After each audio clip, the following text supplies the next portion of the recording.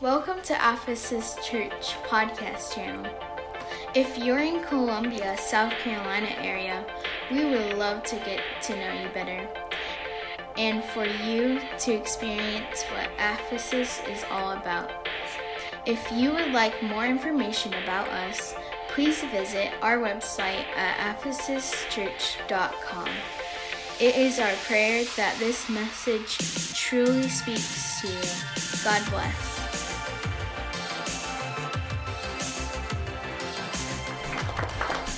Good morning. You guys can be seated. Like you said, my name is Jacob Embry. I'm executive director of Teen Challenge right here in Columbia. I'm from Kentucky, moved here about a year and a half ago. My wife and I took over as directors here, and we've really just enjoyed it. And we've watched God move in mighty, mighty ways. And you can see we've got 8 awesome guys in our program, and every one of them's life has been changed by the power of Jesus Christ, right? Amen. And so it's been awesome to watch, and I wanted to just give you a little backstory on what Teen Challenge is. First, it's a 12-month faith-based, Christ-centered, most importantly, recovery program, right? Or really more like discipleship program. Yes, it is geared to those who struggle with life-controlling issues, but most importantly, it's a discipleship program and teaching men how to follow Christ, right? So yes, just wanted to tell you. So there was a man named David Wilkerson. He was a Pennsylvania backwoods Pennsylvania pastor is what the media would call him, right? He was from a little town in Pennsylvania and pastored a little church. And one evening he was praying, and God told him to put his TV up for sale, right? And he felt like, okay, if this is really God, I just want to make sure. And he wanted to make sure it was him, right? And so he laid a fleece before God, and he said, if this TV sells in 30 minutes of when the classified ads come out, then I know what you got, and I'm going to dedicate that TV time every night, that 2 hours, to you in prayer. That's good. And so he put this TV up for sale. And you know how you're kind of like, you really enjoy something, right? Like you enjoy TV a little bit, right? And you're almost like, well, I'm not, like, God, you got to he really put it out there. Like, God, you got to do it in 30 minutes now. Because there was part of him that was kind of reluctant, but he did want to move with the Spirit of God, right? And so he puts the TV up for sale, and the newspaper comes out. Back in those days, it was classified ads. There was no Facebook Market. There was nothing like that, right? So it took a little bit longer. And so once he got the newspaper and the classified ad came out, he started his watch. And literally 29 minutes go by, and he looks at his wife. He says, "Well, I guess we're out. We're free and clear right now." And then the phone rang. The phone rang right there. God coming through in the bottom of the ninth inning, right? And the phone rings, and it's an individual, and he answers the phone. He says, "Are you the guy with the RCA TV for sale?" And he says, "Yes, I am." He says, "I'll take it." First words was, "I'll take it." Didn't ask how much. Didn't ask anything about it. Was it working? Nothing. You'll have all those questions about things, but right then the TV sold, and man, like God comes through. Sometimes even when we're not ready for Him to, right? But he came through, sold the TV, and so he starts dedicating his life or his nights to prayer, right? Dedicating his nights to prayer, and he's walking back and forth in his study, walking from side to side. He's kind of like, usually that's how I do. I'm back and forth, and just speaking and listening and trying to hear from God. And something keeps bringing his attention to a magazine, a Life magazine, laying in his study. And he's like, no, I just gave up my TV. This is time for God. I'm not supposed to be in that Life magazine. And he keeps on praying, and something keeps drawing him in, right? Obviously, the Spirit of God is leading him to this magazine. I really believe that. And he opens the Life magazine and he flips to an article, and there's 7 boys. It's a sketch of 7 boys on trial for murdering a 15-year-old polio victim. And you can imagine how horrifying that is, right? And most people would write these boys off. But David Wilkerson looked at one of these boys in a sketch and noticed the sadness on his face and the need for hope, the need for a Savior, right? And God was drawing him. He said, go to New York and try to help these boys. And so David Wilkerson listens. He's moving with the Spirit of God. And he listens, and he's like, okay, I'll go. And he has to figure out how. And so he goes in front of his congregation. It's a Wednesday night prayer service, and it's a very small crowd. It was snowing and just a dreary night, and not very many people showed up from the congregation, right? And instead of preaching, he just brings them down front, and he opens up this Life magazine, and he shows him this picture, and he speaks to him about how God was leading him to New York to help these boys. And like I said, it was just this small group of people. It was a small group of people gathered together. And guess what? One by one, they began to come up front, and they began to lay money on the altar so that Pastor David Wilkerson could go to New York and help these boys. And you can imagine, like I said, this is a horrifying story of a young 15-year-old kid murdered. And you can imagine the congregation was probably like, that's how we sometimes react, right, as people. I really believe that. We kind of like, let's put that at arm's length. Like, I'm praying for them, but I don't know if I want to get involved in that. It's heavy. And so one by one, they began to put the money on the altar. And see, all it took was a small group of dedicated people. A small group of dedicated people, that's all it takes. Right. That's all it takes. The word says that when 2 or more are gathered together, there he'll be in the midst. Amen. So we should never feel as though we don't matter. We should never feel as though we don't matter, no matter how small the congregation, no matter how small the church, no matter how small the program or the group of individuals. Right. Because when 2 or more are gathered, man, God is in it. Yeah. Right. God is in it. So no matter how many, there's still a major opportunity to make a massive impact in the kingdom of God. Amen. Right? Amen. Amen. So together with the gospel, we have the power to change and impact and do many great things in the name of Jesus, right? Yeah. Amen. And so David Wilkerson embarked on this journey, and every bit of the way he was trying to get a hold of the judges and the lawyers and anybody he could get a hold of. And so he's trying, no luck. Or I guess there's not really luck in this, is there? But no success, right? And so he's like, well, I'm just going to go into the courtroom. He says, I know when their court case is going on. I'm going to go into the courtroom, and I'm going to try to help these boys. It's maybe the only way I get in there and I'm able to talk to the judge. And so he takes his Bible with him. He's just getting ready so he can identify with the judge that, hey, I am a minister, right? And so he goes in there, and he's sitting in the back pew, and before he knows it, the judge bangs the gavel, right? He's like, court adjourned, it's over.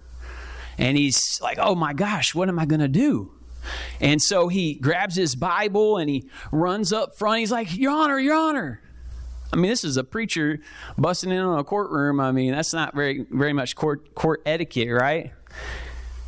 And he gets dragged out of court right then. Before he could get another word out, he's getting dragged out of court by his arms. The bailiffs had got a hold of him, and he comes outside the courtroom, and probably feeling defeated in a tabloid or a newspaper. I think it was like the New York Post or something was there, and or the New York Times. I'm not sure which one it was, but they said, "Hey, preacher, what you got there?" He's like, "My Bible." He's like, "Okay, well, why don't you hold it up so we can see?" And he holds it up, and they snap a picture of him like this. And you know what? They're trying to just, what they do is they publish this article about a backwoods country preacher busts up in the Michael Farmer case and trying to smear him. And smear, I really believe, the name of God, right? And all of that. And so, but what's so incredible about that is that, yes, David Wilkerson, he leaves, he's defeated. He's, no success, right? And so he's leaving, and when he's leaving, he's about 2 or 3 hours into the journey back home. God starts to speak to him again. And he tells him, go back. And so he goes to the congregation. They help him get some more funds, and he goes back to New York, and he starts just ministering in the streets, just trying to reach any of these young boys that he can, right? Specifically geared to young boys. And so he's like driving down Broadway Street, and he drives down Broadway Street, and he sees this group of boys, and he tells his driver, he's like, stop. And he gets out of the car, and he goes over and ministers to one of these boys. And this happens to be a gang leader. And I can't remember the name of the gang, but he's ministering to this boy. And the boy looks at him and says, "Hey, you're Dave Wilkerson." Just like he's best friends. He's like, yeah. I saw you in the newspaper. You're the one that busted up in the Michael Farmer case. And see, what's so crazy about this is that this right here created credibility for Pastor David Wilkerson. The smallest thing, right? It created credibility with him to be able to get in and to minister to the street gangs, where many never had a chance to do, right? Especially some pastors, it's harder to get into street gangs. I mean, especially if you've never experienced any of that, right?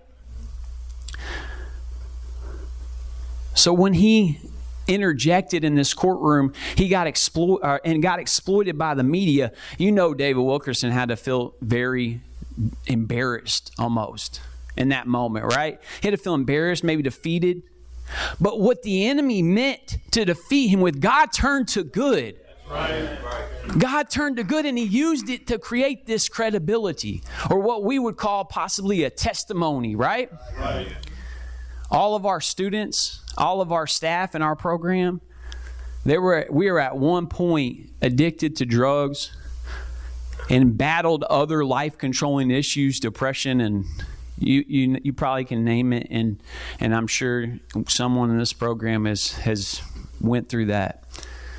And the enemy had attempted to take each one of us out. He attempted to take each one of us out with drugs and everything else. But God said, man, I'm going to use your weakness for my glory. Amen. Amen. So each student, each staff, they have a testimony that gives God glory. See, our past have not now become our credibility. Right? Yes. Amen. So now the grace of God has given each one of us, empowered us to share the gospel and to empower many others, right? And this is David Wilkerson goes on, and he keeps on ministering to these street gangs, and he comes across this one street gang. And I'm getting close to finishing, and so we can get to the good stuff about testimonies, and got a great choir song coming up. But David Wilkerson comes up to this street gang called the Mau Mau's. and they're one of the more feared. They were one of the more feared adolescent street gangs in New York at this time. And he comes up to him, and the leader of the gang was actually receptive to him and hearing the gospel and really wanted to change. But the secondary guy, his name was Nicky Cruz, and Nicky Cruz was, yeah, okay, we got someone that knows that name. So Nicky Cruz was very, you know what? David Wilkerson came up to him, and Nicky Cruz looked at him, and he said he was going to pray for Nicky Cruz, and he said, "Get away from me or I'll cut you." And you can imagine, I mean, that's kind of a bad position to be in, right? Like somebody's going to cut you, you know? And David looks at him, Pastor David Wilkerson looks at him, and he says, "You could cut me into 1,000 pieces and line every one of those pieces up in the street, and every one of those pieces would still love you." Whew. Whew. Yeah, that's a powerful place for, that's a powerful display of God's love, right? I mean, you can imagine, I don't know, before I knew Christ, I don't know, I probably would have, I would have turned away there if somebody did that to me, right? But I can remember walking in the doors of Teen Challenge, and I went through a program in Kentucky, but pretty much every Teen Challenge is about the same, right? In some regards, right? Where it's all Christ the center. Like I said, Christ-centered, right? And so I walk into this program, and I'm telling you, his Teen Challenge lingo would be broken, busted, and disgusted. That's what some of our guys say in their testimonies. But so I walk in there, and I'm really, I feel like I'm at the end of the rope. I was, just in jail, and I really felt like, my life wasn't worth living. And I walk into this small classroom, in this large facility, and all of a sudden staff start coming up to me, start coming in the room and giving me hugs and high fives and handshakes and just letting me know how loved I am and how grateful they are that I'm there. And, just in that started to lift my spirits. And I signed all this paperwork. And to come to Teen Challenge, you really got to almost sign your life away. There's a lot of stuff that you got to sign and agree to, right? And so I sign all this, and I walk out of the classroom, and I'm walking back to the room, and another gentleman comes up to me. He comes running from the kitchen, and this is so small, but just small acts of love, man, I'm telling you. So, but he comes up to me, and he's like, "Hey, I'm going to be your mentor." And I can just see the smile on his face, just the joy, the excitement. And I'm just like, wow, okay.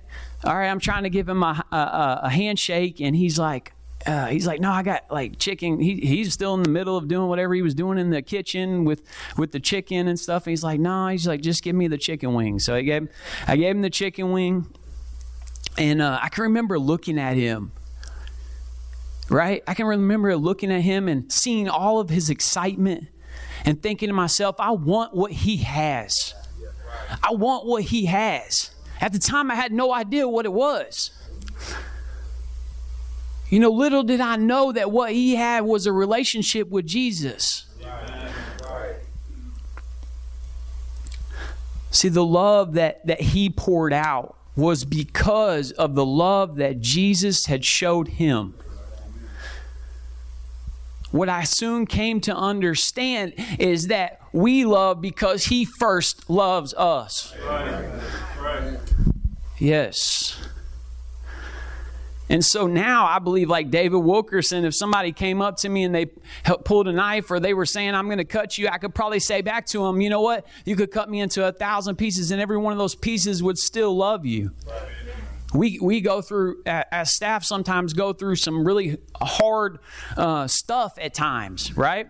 Dealing with some hard cases. We all come from different walks of life and different scenarios and different issues, right? And I know in my program, I was hard too. I mean, nobody could tell me nothing at first, right? But I believe that I could love that person. I know that I can love the most difficult people. because of God's love for me. Amen. See, in Teen Challenge, I found love. I found love. In Teen Challenge, through Jesus Christ, I found love. The Bible says that God is love, right? In 1 John 4, it says that God is love. And when we love each other, even in the most strenuous circumstances, right? Even then, we show or exhibit God's love to them. Right? Just even in the smallest of things, we can exhibit God's love to them. So we have the power to change the world one small action at a time. Really? Woo! Praise the Lord. It's that simple, that all I have to do is act in love, and I have the power to change someone's life through what Jesus has enabled me to do.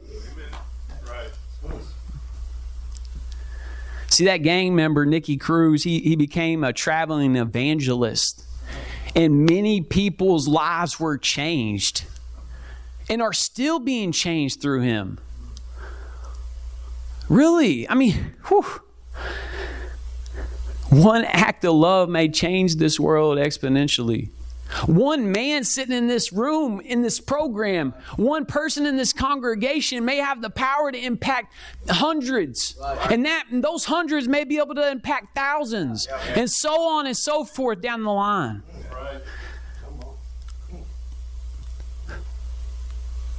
You know, I recently read a quote, and it said that theology without love is simply very bad theology. See, Paul says that if we have not love, then we're what? We're just a noisy, clanging cymbal or gong, right? And so through one man's love, David Wilkerson, because God first loved him, many lives have been changed. I mean, I can't even count how many people have been through Teen Challenge, or how many people David Wilkerson has impacted, just that one man. And we all know who gave him the power, right? But this one man, he started Teen Challenge. He started another world evangelist ministry called World Challenge. Started a church in Times Square. So many different things, all because he was obedient. He listened to the voice of God, right? Right. And now there's over 200 centers of Teen Challenge in the United States. Over 200. Yeah, amen. That's awesome. And they're all different sizes. In the Southeast region, we have 24 centers. And we're part of the Southeast region, Columbia is. And we have 24 centers now. And like our biggest one is 120 beds. And we have several other centers that are around 80 as well. So, and we serve men, women, adolescent boys and girls as well. So we're kind of trying to help every stage of life, if at all possible.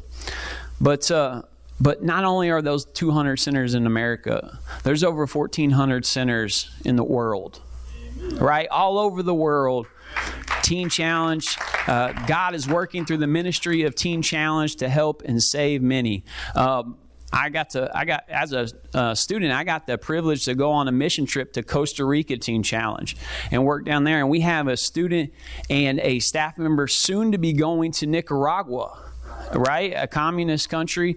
And they're going to be able to go down there and minister the gospel. Like, wow, I could honestly say that. And I'm sure they could say the same, that they never believed, 12 months, 2 years, 3 years ago, that they were going to have the opportunity to not only live for Jesus, but to take the gospel into different countries and minister to different people from different walks of life like that, right? So with these centers all across the world, it's love that changes the world. We could outcast the broken or downtrodden for what they've gone through, or we can try to love them back to life. And that's what the ministry of Teen Challenge is. It's about loving each person that comes within the ministry's reach, to love them, right? That's what the ministry is all about. And sometimes that love doesn't look like we want it to look when we come in the program, right? Because sometimes there's discipline in love, right? You got to get things in order, right? But other times it's just something so beautiful, right? All in all, it's beautiful. And so I don't want to say anymore. I want to go ahead and bring our first gentleman up. He's going to share his testimony. His name's Barry. Barry is a graduate of Teen Challenge. He's had to do this a second time, but that doesn't make it any less important, right? Sometimes we get off track, and God's got to get us back on track. And we got to be willing to let God work. And Barry has exhibited that. And so let's give Barry a hand. Come on. Thank you, Pastor. Well, good morning. Let me see. Okay, I got it. My name is Barry Mazzell. I'm from a little town called Utahville on the other side of Santee. Grew up a farm boy. Had a good life. Got married when I was 20 to my high school sweetheart. Had 2 daughters. At 27 years of marriage, my wife lost her life to cancer. So one Friday morning, I woke up. My wife was gone, my kids were gone, my house was gone. So I fell into the bottom. It took me 9 years to reach the bottom, to where I didn't have nowhere else to turn. So I went and talked to my mom and my sister, and they found me a program. It's Teen Challenge. So it was in Columbia. So we made some phone calls, and we came to Columbia, and the director of the program was there, and I went in and I told my mom, I said, well, I'll try it. And as a matter of fact, that's where we are right now. And I went in, took my clothes out and everything. They ran down to the food line to get me some candy because I was a smoker. And that would help me with my craving for a cigarette. So I went in and I looked around and everything. I said, no, this ain't happening here. So it was kind of small, and I said, I don't believe this is going to work for me. So I went back in and I told the director, I said, look, man, you just better go and call Mom, tell her, come on back and get me. You know, at that time I was going through some stuff, and I was hating on everybody, because that's just where I was at the bottom. And so Mom come back with my candy, and I looked, I said, this is not going to happen. And this guy says, I got to stay. I said, I done told him I ain't staying. So anyway, Mom said, okay, if you're not comfortable here, we'll do something else. So Brother Dante was my intake. So I called him. He said, well, look in, I got some places down in Florida. You want to go to Florida? I said, how far away from home? He said, 6 hours. I said, no, that ain't happening either. So we finally got a place in Dublin, Georgia. So I went to Dublin, Georgia. And I said, yeah, I can deal with this. So my brother dropped me off, and just like everything else, when I got there, I hated everybody and everything. Tried my best to get kicked out. Wasn't happening. The Lord showed me. He said, you could do this. So I ended up doing it. I did my year. I graduated. I did the ELP program, Emerging Leader Program, which makes me an intern. So I did the intern. I went home. I came back and did the internship. And I did that for 2 months, and I wanted to get back home. They sent me out in the county one day, and I saw some tractors in the field. Being a farm boy, I couldn't stand it. I had to get back home, get on a tractor. So I went back home, stayed about a little over a year, started getting back into the same routine I was in, and I felt myself drifting back to what like I was. And I felt the Lord tell me, the Lord said, look, I'll let you come back home, I'll give you that little bit of rope, because I want you to see. He said, now I'm going to bring you back, you could do what I wanted you to do to start with. Because I made some very heavy comments when I graduated that day. I promised the Lord a lot of things. I didn't deliver. So I came back to Teen Challenge, and I made some phone calls again and talked, and I wanted to come to Columbia, but they was in the process of moving to the new home. So my director and my pastor and the intake said, well, come on to Georgia, and we'll do your time, we'll graduate you, then we'll send you to Columbia if we can to be an intern. I said, that works for me. So I went back to Dublin, and it just something wasn't right. I just could not. Lord just kept telling me, Columbia. I said, I got to get to Columbia. So I came to Columbia. I talked to the right people, and I got into Columbia. Carl knew me very well, because me and him was in Dublin together, and talked to him, and so I ended up back in Columbia. So we went to the new home, just like before, struggle. I've struggled this time more than I ever struggled the whole year I was in Dublin. And I kept praying. I said, Lord, why do you put me through all this? The guys, I couldn't get along with nobody, and they never shut me out. They said, come on, man, you got this, And that's what a lot of Teen Challenge is about. You lean on your brother. Right. I mean, your brother helps you get through these programs.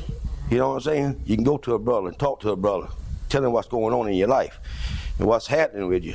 And that's what we do. Each one of us lean on each other. So I end up kind of getting myself back together. Like Carl said, it takes Barry about 2.5 months to get going. They did it in Georgia, did it here. So I started dotting my I's and crossing my T's and watching every step. If I make sure my bed, I go check my bed 3 times before I leave the center, make sure I ain't got a wrinkle in that bed. And I said, I'm not this one stuff. I ain't up for that no more. But it's been a terrific program for me.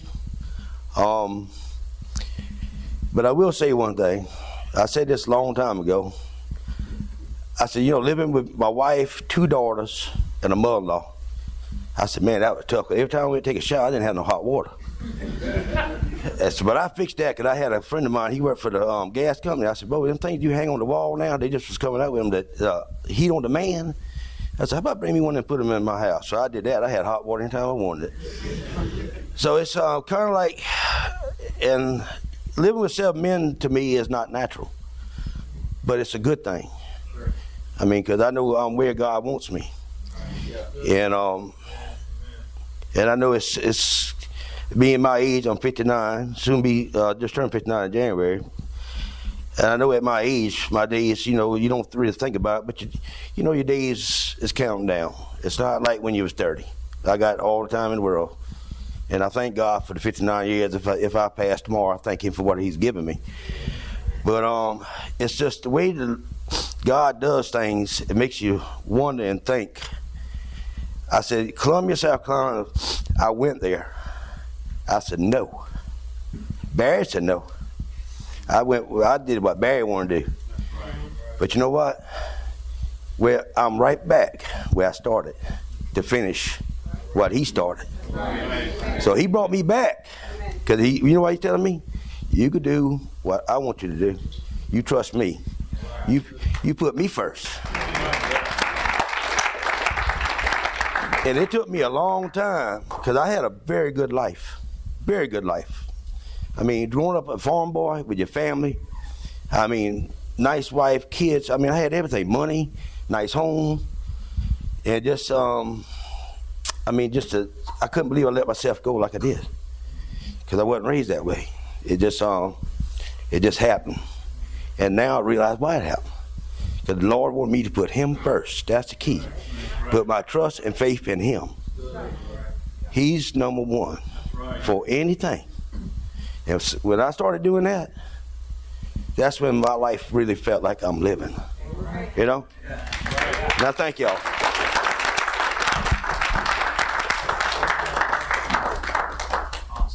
Thank you, sir. Thank you, Pastor. Okay, we just got one more testimony, and so Brandon, I didn't know if we were going to make it to it. I think I got a little too long-winded, but here, man, come on up. All right. How y'all doing this morning? My name is Brandon Scott Hartley. I was born in Texas, but I was raised in South Carolina in Florence. I had a very normal, very good childhood coming up. I was very athletic, played a lot of sports coming up, and had a good relationship with my family. Was raised in church, went to Christian schools. Until about 8th grade was my first year in a public school system. That's when I got thrown into the world, really. That was the year that I started with my substance abuse problems. It took control of my life at a very young age, at an early age. And I didn't really have the equipment to deal with it. I was raised in Christian schools, but I never had the come to God moment, that personal relationship. So I didn't really know what that was. I'd seen my family have it, seen my grandfather have it, but I didn't have it. Right. So that it took control of my life at an early age and held on to it all the way up through high school. I was kicked out of high school twice for various reasons. Went to alternative schools, was kicked out of alternative schools, ended up getting my GED. When I got my GED, I tried to run away from my problems. I joined the Army and went clear across the country.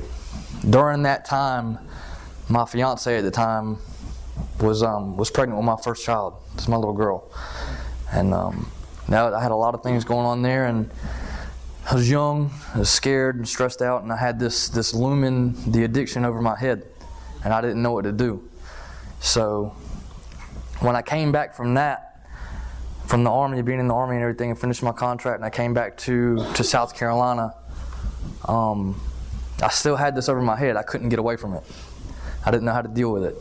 And now I had this family that I had to take charge of and lead and to do this life with. And I didn't know how to do that with this addiction. And I came back and I fell into the same circle and the same friends that I was with before I left that I ran away from. Only this time, when you come back to it, it tends to get a little bit worse. So when I came back to it and I started hanging around those friends again, it took a dark turn real fast. I ended up losing everything. I lost my fiance, lost the ability to see my little girl every day, and that threw me even farther into the hole. I dug my hole even deeper. That lasted for years until I'm sitting on the front porch of my friend's house one day, and I'm hopeless. I don't know if y'all know that hopeless feeling, but the absence of Jesus to me is total hopelessness. That's right. So I'm crying out to my grandfather, and he had died, and I'm crying out to Jesus. You know what I do know about it, and I just remember saying I need to change. I need to change in my life. I need to change in just everything. I need something to change. And I'm crying out to Jesus, and I remember feeling this. The first time I ever had that come to God moment was sitting on the front porch of his house, and he came down, and it just gave me a peace. And just a few short days after that, I ended up getting incarcerated, and it was immediately like gone. I was upset. I was angry again. I was like, why? After I look for you, I get incarcerated. You know. So I sit there for a couple of months, and I talked to my dad. And he said, Brandon, you need help. And I didn't want to hear it. I was still fighting it. And so I ended up calling him back about 2 weeks later. And him and my little sister were reading this book that she had got for Christmas. And by the time he was praying this whole time, he was like, looking to God for guidance on where he should send me. And, you know, by the time he ended up getting to the end of this book, it was the cross and the switchblade. And at the end of the book, it was talking about Teen Challenge and telling him about Teen Challenge. So he calls me and he said, this is where I want to send you. This is where I feel like God is telling me that you need to go. So I ended up fighting it some more. I said, no, I'm not going to do a year at a place called Teen Challenge with a bunch of teenagers hanging out with them. I'm 27 years old. And I was like, no. So I ended up fighting that a little bit more, ended up calling him back, and I was like, yeah, any place is better than this. So they ended up, I talked to Kyle when I got there. It was everything that could have gone wrong ended up going wrong trying to get here. The devil was really in the details with that, trying to prevent me and hinder me from coming here by any means necessary. I ended up getting here 2 weeks after I should have, and around midnight, I think it was when I came in the door. And I came here, and I was like, man, in the back of my head, I was like, man, I just need to get rid of these charges that are over me, because I had found myself in serious trouble. And after coming here and seeing every single one of these guys, God's used every single one of these guys to draw me in closer to Him. Since coming here and giving my life to God, relationships with my family and my daughter are now stronger than they've ever been before.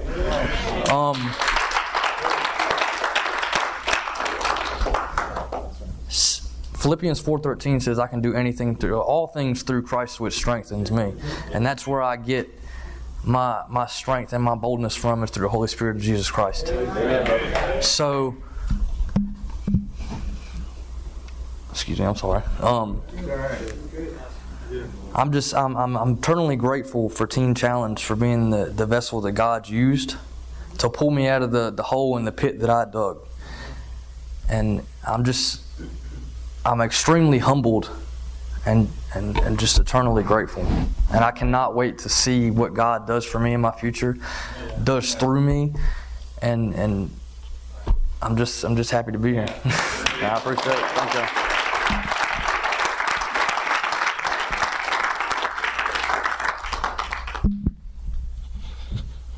So my name is Kyle Kettleson. I'm the program manager at Columbia Men's Center. For the interest of time, I just want to be able to kind of bring back full circle the idea that Jacob was giving when Teen Challenge was first started, and to highlight the fact that what's most important in the lives of these men is their personal relationship with Jesus Christ. And that happens in church, but when God has really spoken to me, it's been in those times of private. So I just wanted to read this. This is something that I wrote 8 years ago, and when I was a student in Teen Challenge, and it's called "You're Worth It All." Some people think it was some silly act of love, but they failed to realize it was divine from above. He held the nails in his hand as he cracked the whip on his back. He begged the Father to forgive us before everything went black. Now make no mistake, this was his choice, for it was God that spoke through his amazing voice. The love of the Father is too great to imagine. In a few human words, he made this happen. See, he decided long before I was around that I needed a Savior, one so glorious and profound. It could only be him in the flesh to come down and allow men to kill him, that I might be found. As I said before, this was divine from above, a plan brought from his unending love. The law we couldn't keep had to be fulfilled. He was the final sacrifice. The Son of God had to be killed. A blemish-free lamb led to the slaughter. For over 30 years he walked this path, knowing all along he would feel God's wrath. He even asked the Father, "Please take this cup." And the Father replied, "It is yours and yours alone, for it won't be long before you are home. You'll be exalted for this love you have shown." So he pressed on and even sweat blood, knowing what was to come would soon be a flood. All the world's sin would be on his shoulders. The blood of the Father dripped from the Son, as these transgressions of mine were meant to be done. A drop of my soul cleans me from the inside out, for today we are saved because this plan came about. So lift your hands to the one who is worthy. You are saved by grace, no more and no less. Put a stop to the sin, this is your test. Since before you were born, he has been by your side, though it must be your choice to love him the same, realizing it was for you that the Son of God came. So as much as I place immense value on all the classes we teach, the work we do, the discipline that we have to give, because that's all part of it. We work on every bit of character in each man that walks through our doors. But more importantly than anything, in Teen Challenge, we push a personal relationship with Jesus Christ, and that comes with personal time on your own, reading your word. And that's something that you don't get to see these guys doing, but it's so evident that it happens. So I just want to thank you all for letting us come out. We appreciate your support. If you were encouraged by this message and you would like to connect with Ephesus Church, or you would like to get in contact with the leadership of this church, please visit ephesuschurch.com. Thank you for being a part.